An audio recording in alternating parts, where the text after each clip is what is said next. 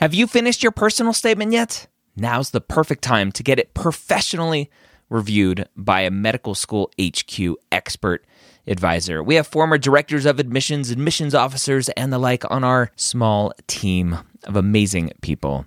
They have the inside knowledge from reading thousands and thousands and thousands, tens, if not 100,000 personal statements, going through the process and setting up the process for their whole committee. They know exactly what medical schools look for and the common red flags that can get your entire application thrown out.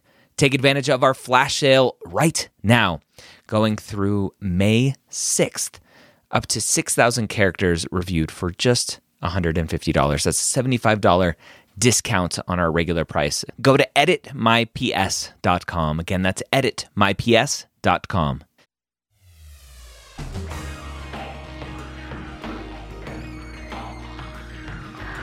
Hello, and welcome to the Pre-Med Years, where we believe that collaboration, not competition, is key to your success. I'm your host, Dr. Ryan Gray, and in this podcast, we share with you stories, encouragement, and information that you need to know to help guide you on your path to becoming a physician. Let's do it. So joining us today, we're going to talk all about med admissions. Joining us today will be Dr. Leila Amiri, who is currently Associate Dean for Admissions at the Robert Larner College of Medicine, at the University of Vermont. And the lovely Courtney Lewis, current admissions advisor here with us at Mappd, formerly Director of Admissions at Burrell College of Medicine in New Mexico. Welcome to both. And I'll let you take over, Ryan. Hello, Courtney. Hello, Dr. Amiri. How are you? I'm great. How are you doing? I am wonderful. Having fun. Been rocking and rolling now for a couple hours here live for MappdCon22. And so excited to chat with one of my favorite friends in the admissions world, Dr. Leila Amiri. And of course, my other favorite friend, Courtney Lewis, who is now a part of the Mappd team, but recently the Director of Admissions at Burrell College of Osteopathic Medicine. I'm excited to talk about admissions because admissions is the kind of, I don't know, the secretive world of admissions is kind of like why I started what I did, was to try to take that secret out of the admissions world. Dr. Amiri, I'll start with you. You've been in the admissions world for a few years. I won't age you. You've been around for a little while. What do you think is the big misconception that students have when it comes to what admissions committees are doing day in and day out? I think students feel that we are just looking at one part of their application and not really looking at the application holistically. Mm-hmm. And I can understand why they feel that way, because they look at, the grades in MCAT, for example, and whether or not a student is admitted. And I think what they're not understanding is that admitting a student means that we are saying that based on what you're sharing with me, I can get you through medicine.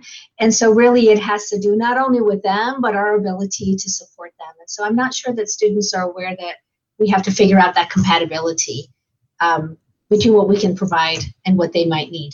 Yeah. You've been at several different schools in your admissions committee journey. Five medical schools. Do you think that each school has its own flavor of what they're looking for? Or do you think what the pre-med community thinks is that it's just stats? They just want the highest MCAT score, the highest GPA. That's all they care about.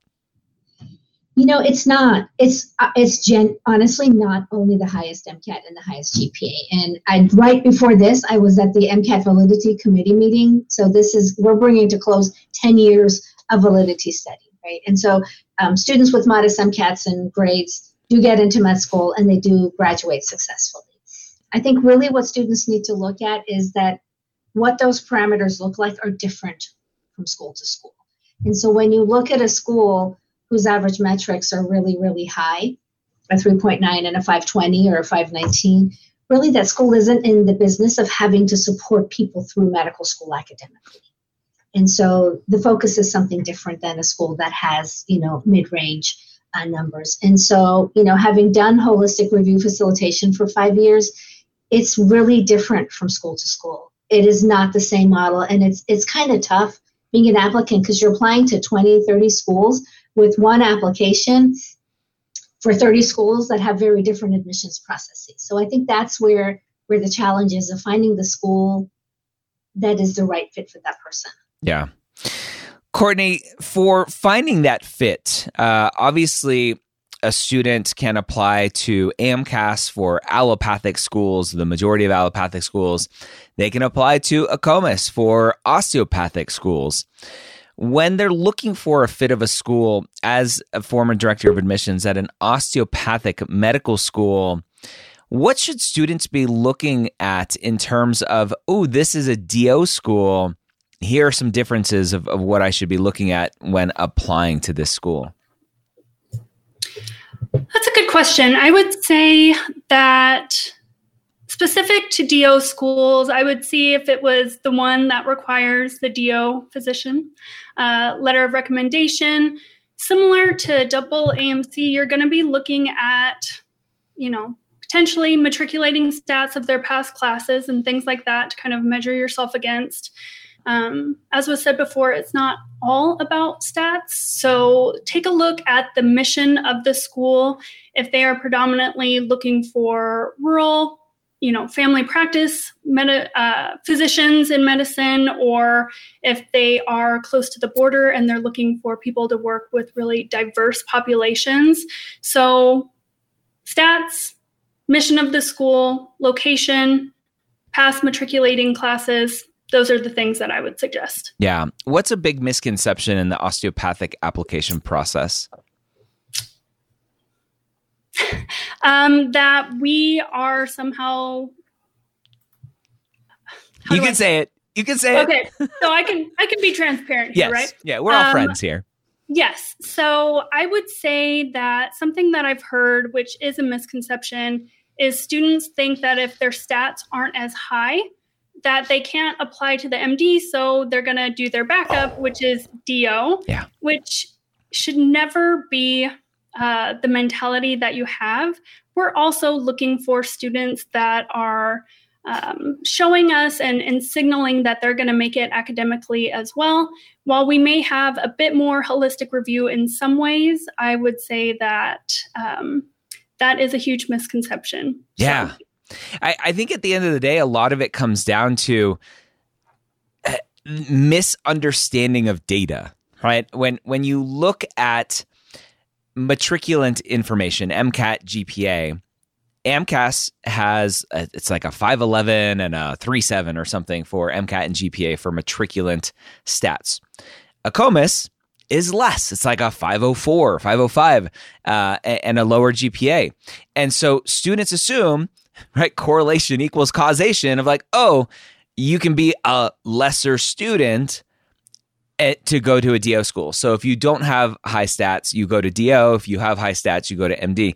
And it's a complete bastardization, without lack of a better word, of data, of misinterpreting data, of going, that's what this means, right? And so it's something that we try to dispel all the time on all of our channels and social media and all of that. It's not just stats, and it's not just stats that separate MD and DO. So Dr. Scott Wright, former director of admissions at UT Southwestern. Hello, my friend. Hello. Sorry, I'm late. That is dropping into the prompt. That is okay. Yeah. You have failed your medical school interview. You are rejected. The admissions committee would not put up with that. So you have an interesting perspective from the Texas world, having been the director of admissions at UT Southwestern and are now the retired executive director of all of TMDSAS, interfacing with all of those Texas schools. What is different about Texas admissions, if anything, compared to AMCAS and ACOMAS, those other allopathic and osteopathic schools? I don't think from the student perspective, it's really going to be a whole lot different. I think that the Texas schools obviously have their own service that includes the Texas medical schools, the majority of the Texas medical schools, both MD and DO. So I don't think that, other than it being its own service, in terms of the way that things work internally for the admissions committees, for how they function in terms of interviews and the traffic rules that govern a lot of the process for the AAMC, for example. I don't think that it's going to be notably different. Now, having said that, there is this thing called the match, the Texas match, which is a little bit different. It confuses students often, but essentially it works to kind of play out to the advantage of students that are. It attempts. Let me just say, it attempts to offer the ability for the schools to get a resolution on the majority of the students that are going to be in their classes earlier on in the process, and it also gives to the students the ability to know where am I going this summer a little bit earlier than typical in terms of the medical education world. Yeah. So, yeah, I love it, Dr. Leila Amiri. Having been at 5 different medical schools now in admissions capacities, when it comes to students picking schools and trying to figure out where they are going to succeed as a student, I think one of the biggest mistakes that students make is looking at those stats, like we were talking about earlier, and only applying to schools where they think they can get in stat-wise, and they don't look at everything else. Having been at so many medical schools and seeing all of the different programs and opportunities that each school offers and communities that they serve, patient populations that they serve, what is something that students can do to make sure that they are doing proper research into the schools so that they know they're applying to schools that will, number one, support them and what they want to do, and number two, the schools have the programs that the students are interested in? I really love that question. That's such a great question. So 2 things. One, in preparation of the application, not all schools are going to review the application similarly. So you do the best that you can for preparation of the application, and then the school will use the pieces that they want. But I think it's really important for schools that value the personal statement, for the personal statement to be supported by the things that the applicant has done. So if they're, I'm right now at a social justice driven medical school, and so we get a lot of social justice content in the personal statements that we get. We go and look at the experiences to see that a student has actually done this type of thing and that it is really something that they've engaged with. The other part of it is, look on the website and see what types of things the school offers to their students. If they are asking you to do the types of things that you're not interested in doing, or they don't have the things that you want to do, you're really not going to be a good fit. At one of the schools where I worked, we had a question that we explored in the admissions committee, which was, will this candidate take advantage of the unique resources and opportunities that we offer at our institution? And the only way that we could answer that was based on the content. And I really liked that question because that was also making sure that this individual is going to take advantage of what we have that's available to them. So I think it's important to, we ask you to read the mission, and the mission is kind of the same everywhere that it is. So beyond the mission, dig into what's going on with the types of activities and experiences, extracurriculars that are available to their students, just to be sure that these are things that are supportive of what you want to do. I mean, wherever you go for medicine, wherever a student goes for medicine, they'll come out an MD at the end, and we're all, LCME accredited. And so the experience in terms of what we have to offer and how we assess them is going to be relatively similar. I think the journey is really important.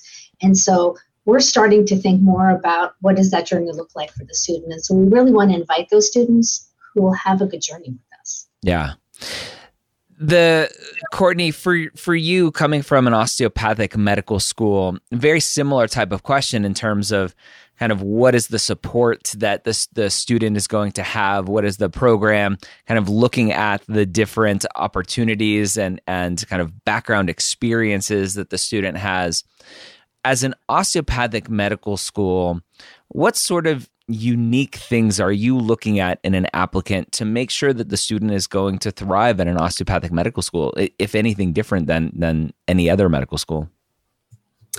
I would say that that's probably school subjective, right? It's probably very similar to the MD route, where there are some schools that are niche or hyper-specific in what they're looking for. And so they'll read more into the experiences or kind of the journey, as was said. And there are some that are a bit more generalized. There are some that look at locations very heavily or background experiences. So I would say it's probably pretty similar with some variation depending on the school. Yeah. When it comes to and I'm going to throw this out to everyone, so we can all take a turn. There are lots of pieces to a medical school application. We have personal statement, activities, you have Casper, you have Duet and Snapshot and Preview, and it seems like it's an ever-growing list. How are medical schools reviewing this information to make determinations for an interview, for an acceptance? Scott, I'll start with you. That's a great question.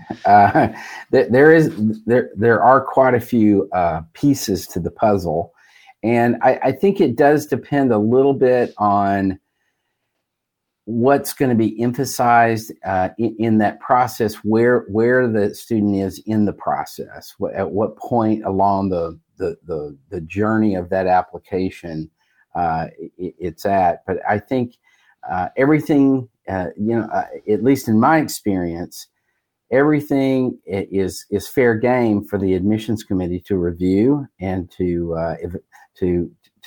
look at in terms of trying to understand who this applicant is, what they're going to bring to the school, and I think one of the things that I think applicants sort of miss often is what the medical school is trying to do is craft a class. Mm-hmm. They're trying to craft a class that represents diversity, for example, that represents as Leila was emphasizing, that's going to be something that the students are going to fit with the school and its mission, for example. So I think there's a lot that the medical schools have to look at, so I don't think that anything necessarily is emphasized any greater, but depending on where that application is in the process. So, for example, in the final review, the interview, which wasn't available at the front end, is now available at the back end, and they're going to be looking at, how did the applicant do in this review process, in the interview process, and I know that there, depending on the medical school, there are some medical schools where an applicant's review will be greatly affected by the interview in terms of how they're ranked and how they're evaluated for moving forward. Yeah. In addition to how it did, how the student did. For example, a student that bombed the interview in a grand way. I mean, the interview can become 100% of the evaluation process, and that's just it. Conversely, if an applicant's sort of on the bubble, and then the interview might become a really big thing in terms of a positive influence on the process. So it really does, I think it depend on where the applicant is in the process and what the admissions committee might concentrate on. Dr. Amiri, again, you have experience at several different schools. when it comes to all of these different pieces of the puzzle, is the answer really just which is what we always give? Like, it depends. It depends on the school. It's exactly that. I was going to say, and Dr. Wright, really, I mean, you answered the question for all of us. It depends. You can never know, right? Unless the school tells you exactly where they use, let's say, Casper, and to what extent, right? So do you use Casper raw? Do you have it as part of a formula? Do you have it in conjunction with the other pieces that you're doing? So I think it's hard to craft an application so that it will meet whatever a school is looking for. Yeah. Because as you know, we've said this before many times, right, Dr. Gray, that you've seen one school's admissions process, you've seen one school's admissions process. So it's really tough to say.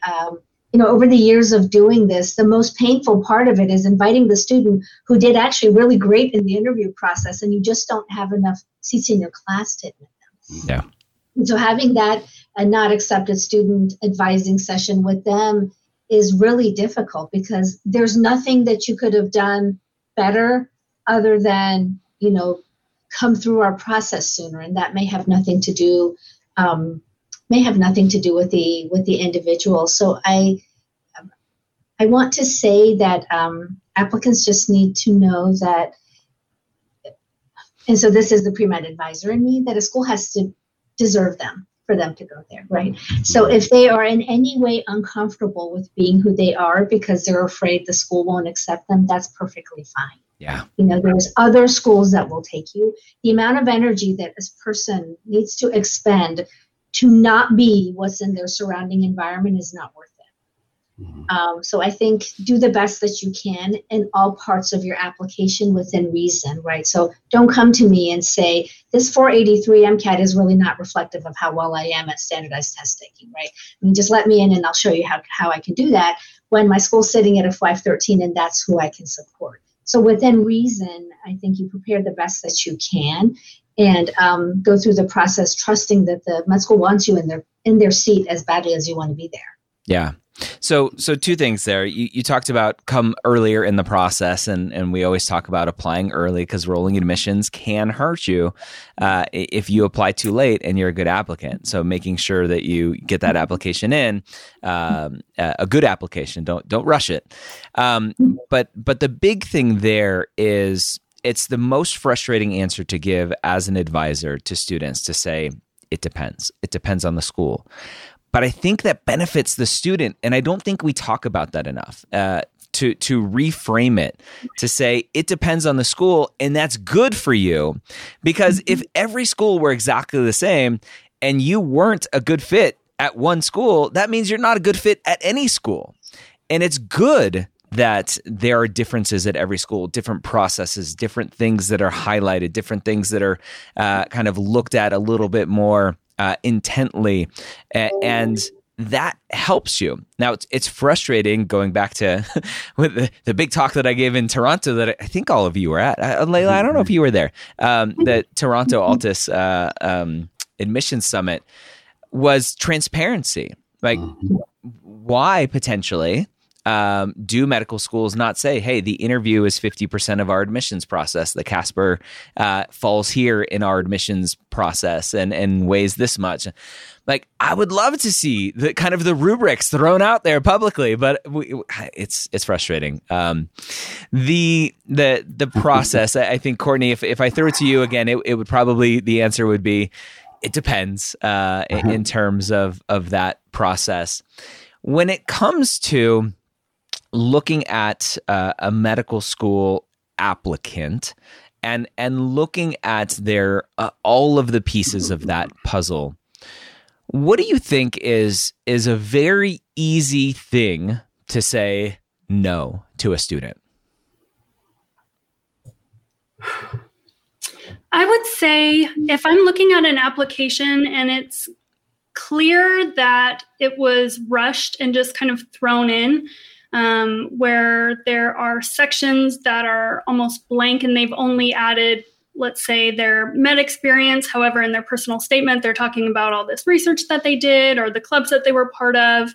And then the secondary is a bit haphazard in the response as well.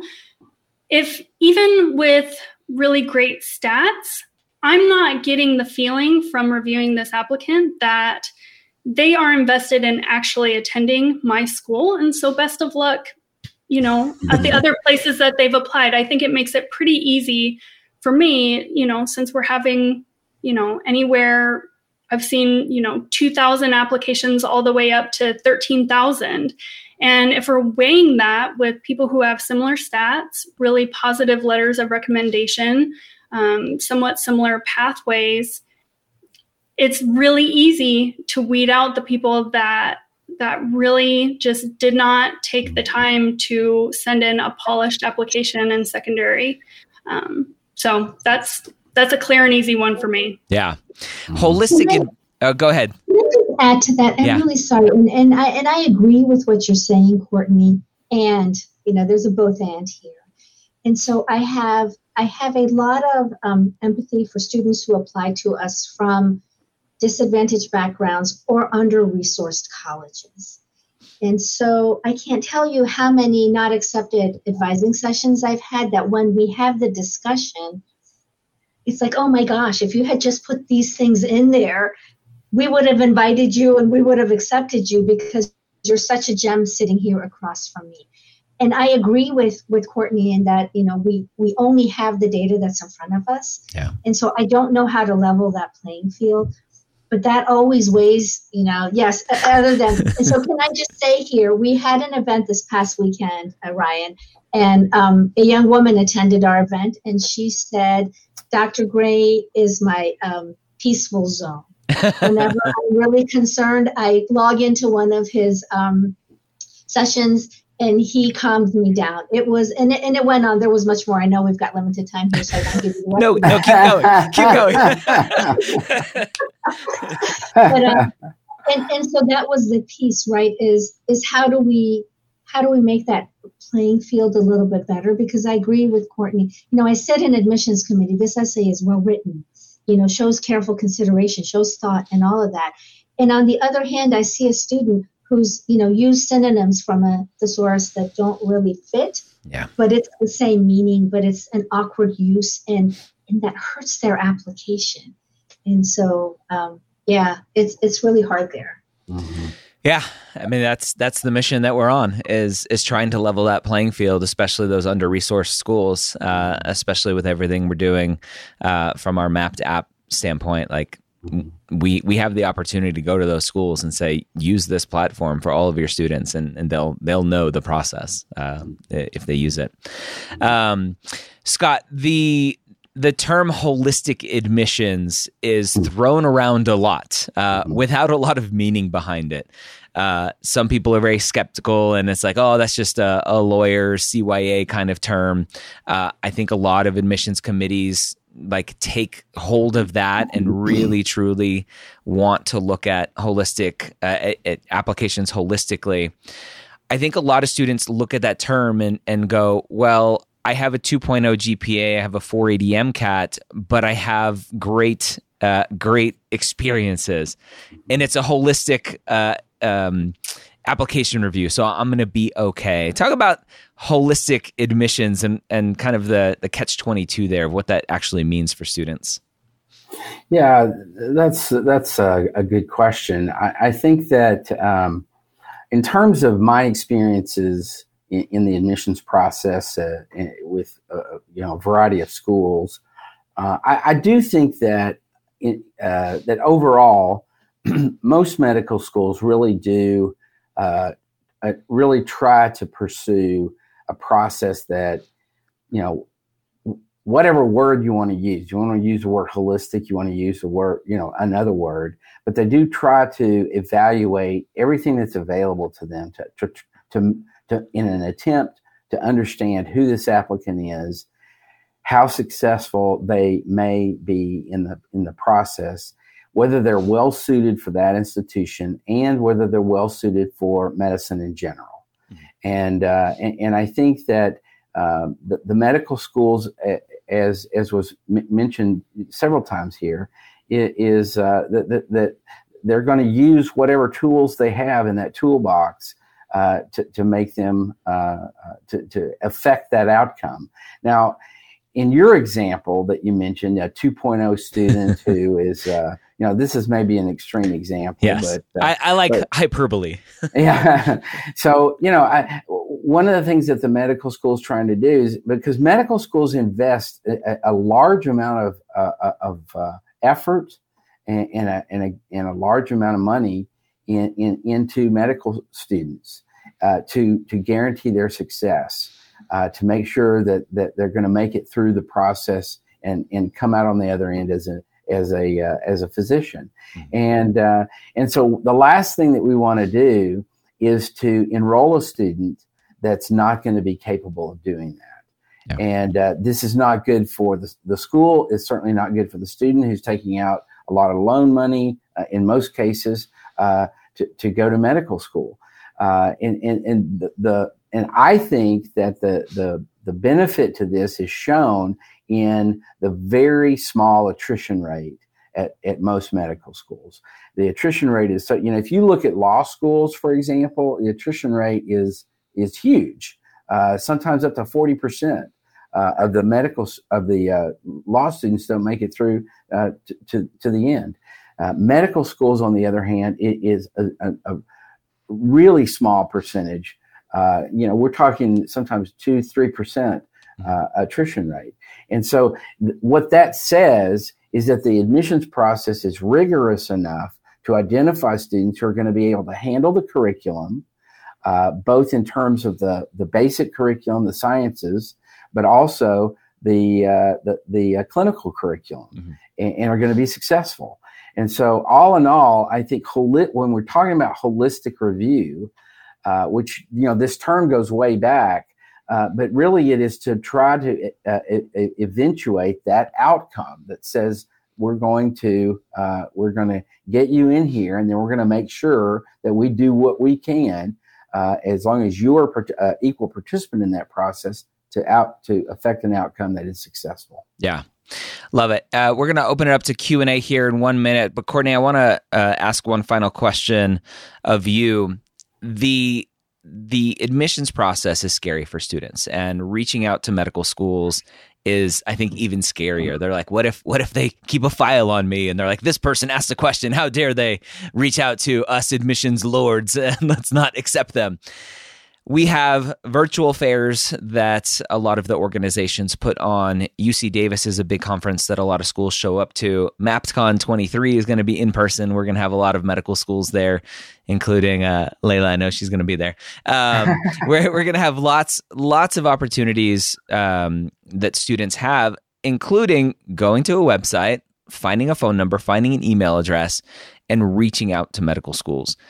When in the process should students reach out to medical schools, to the admissions committees, and why should they reach out to ask for questions or help or whatever? Sure. I think you can start reaching out as soon as you start college. If you already know what you want to do and this is your path, I would say don't be hesitant to reach out to the schools and talk to them about their prerequisite requirements, what they want to see, if there are additional recommended courses that maybe you want to sprinkle throughout your semesters or quarters. You can create a really seamless pathway where you're not having to backtrack and fill in any gaps if you decided a bit later on in your education that this was what you wanted to pursue.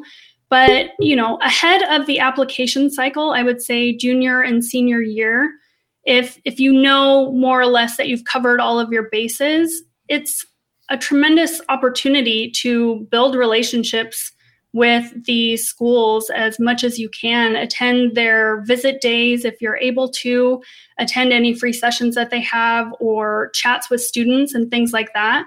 One, it helps get you familiar with the climate of the school, how easily you can converse, what kind of support that they have there just in your engagements, but also gives them an opportunity to interface with you and get to know you a bit better and, your soft skills and things like that. So I would say reach out early and often. and attend as much as you can to get to know each other better. It's mutually beneficial, honestly. Yeah. Awesome. Thank you for that. Great discussion. We'll open it up to questions from the students. Now, WonderLearn asks, is it true that most U.S. medical schools want you to stay in the U.S.? And I have a chat blocking me. Would it be bad to say that I have a dream of serving African communities in an NGO like Docs Without Borders? Who wants to grab that one? Yeah. Dr. I don't think it's a problem for WonderLearn if you say that you have a dream of serving African communities in an NGO, but again, you would need to qualify that. So why is it that dream? What information do you have? And, why is that the work that you want to do? Mm-hmm. You are right that we, do have a physician's shortage. They're predicting 50,000 and, in the next 20 years or something. And so that wouldn't be a reason for you not to be admitted, but help us understand why that is the passion that you have. Yeah. And again, going to our earlier discussion, there are medical schools out there that have those same types of passions and have relationships with other countries to send medical students to during medical school. So find those schools and connect with those schools and be supported through that journey. Great question. Head on curls. Would you agree that applying to medical school is a bit of a numbers game? The more schools you apply to, the greater you increase your chances of getting into one. Simple stat. Scott, what do you think? Well, I certainly wouldn't disagree with that. I think it's it's a issue of probability, and so now I think there is a point at which you have to. I had a student recently whose father was wanting him to apply to 75 schools, and I was like, I don't think this is a good idea. So, the AAMC loves your donation. Thank you very much. Right. And so, but I do think that if you apply to 2 schools as opposed to applying to 22 schools, are your chances going to be better? Yeah, probably. Yeah. Yeah. And there are numbers out there. I don't know. It's interesting that the match puts out good stats on those who match into specific specialties. How many programs did they apply to? Those who didn't match, how many programs did they apply to? I'm not sure. AAMC puts out a lot of great data, and so everyone can go look. Just Google AAMC facts and data, and look at some of those charts. I know the average now is, I think, 18 schools that most people apply to through AMCAS.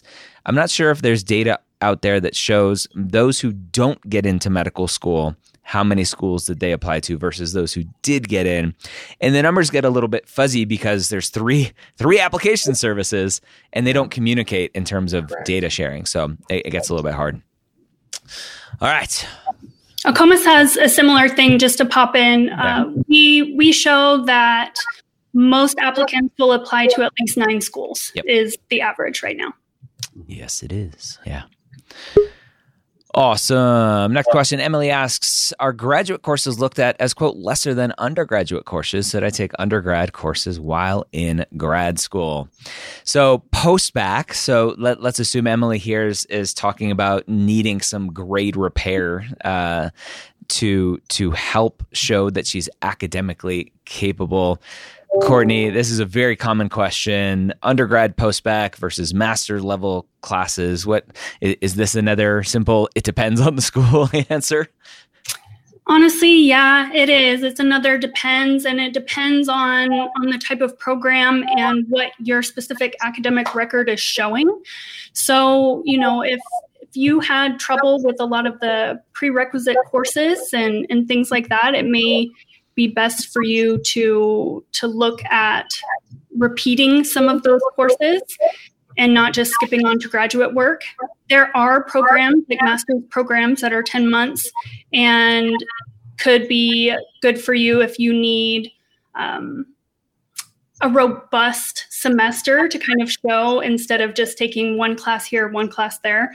So it's really going to depend on your specific record and the programs that you're looking at, and the school that you're applying to and how they view, Is it just the last 60 hours? Is it a cumulative look at everything? How many credit hours do you have in total for science versus your MCAT score? So I would say there's a lot of information that affects the answer to this question. Yeah. It depends. It depends. Russell, how has COVID affected how AdComs see grades and ECs? I'm just starting everything but volunteering, and I'm nervous. So Dr. Scott Wright, and actually, I don't know, Leila, if you were on that one. We had an Inside Med Admissions panel about COVID impacting medical school admissions. Leila, I think you were on the LOR one. But so anyone can go back and watch that Inside Med Admissions discussion. But Leila, I'll throw this to you in terms of COVID and ECs, right? We're seeing students now that 2 years into the pandemic have probably less hours of shadowing and more virtual shadowing, this kind of new thing that popped up, and potentially less clinical experience and harder to get LORs, stuff like that. How is COVID impacting the medical school admissions process from your perspective? Yeah, so I think for us, for me, and now having been at two different institutions, because, during the pandemic, so we have seen a decline in the amount of hours students have been able to present for their extracurricular activities. I think many medical schools pivoted to this question that how did the pandemic affect your ability to prepare for med school? And I just want to advise everyone that, you need to move away from writing that, I couldn't volunteer and I couldn't do research, because we kind of know that was what happened. And so what else did you do instead is important. I think medical, and just talking to friends that I have that do this kind of work, we are looking very carefully at how you describe what you've learned from the experiences that you've had and what did you do instead. And so I get it that the labs were closed and hospitals were closed and all that. And what did you do instead? So I think virtual shadowing is okay, and it's fine as long as you tell us again, what did you get from it? So we're seeing fewer hours, and we're trying to figure out other ways of how you have insight. The reason we want you to do that work is for the insight. So we're looking for that a little bit better. In grades, so I've always been at institutions where we've accepted pass-fail, but you probably know that many schools began to accept pass-fail grading, particularly during the height of the pandemic, when that's the only type of grades that institutions would grant. So I don't think you need to worry about that. Yeah. Good.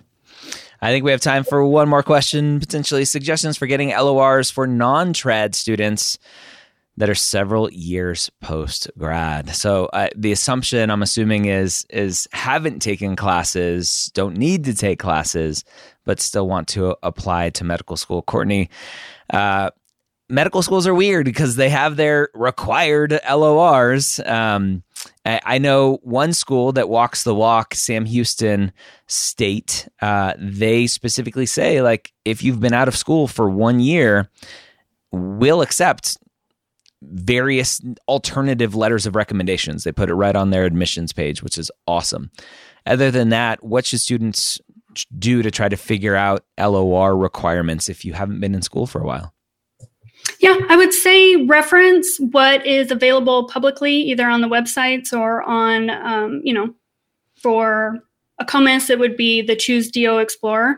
And we can be fairly explicit for letters of recommendation requirements. I would say non-traditional students, this is something that we run into very frequently. This is not uncommon. You are not alone in having a bit of trouble finding these letters. And I think a lot of schools do accommodate. The length of time in which they consider a non-traditional student may be different. So, if they have that information available, I would reference that. At my prior institution, it was 3 years outside of school would qualify you as a non-traditional, and then we would accept 2 non-science employers for your letters of recommendation. However, if you had taken 1 or 2 science courses, say in a post-bac nature, we would want to see letters there. So I would say look for information if it's readily available at some of the schools that you're interested in to see if you can get that. If you have to provide science letters, go ahead of time, know that you're going to have to do that, and try to reestablish some relationships and some rapport with your prior institution and the science professors, and don't just give them a resume or email them and expect them to write you a really strong letter at that point. I would say it's going to take a little bit more legwork than that, but it's not, an option that's no longer viable. I've seen ones from instructors or professors that have, eventually retired in the meantime, and they were still able to get letters. So try to reestablish that relationship or build one if you never had one. Yeah. And seek the information that is available. Courtney Lewis, Dr. Scott Wright, Dr. Leila Amiri, we have come to our close here. It has gone too fast. I appreciate all of you. Thank you for your time, your expertise, and your willingness to share it with everyone here today at MappdCon22. And I look forward to all of you being at MappdCon23 next year in person, as we'll discuss soon. So thank you all. Hopefully that was a great session for everyone.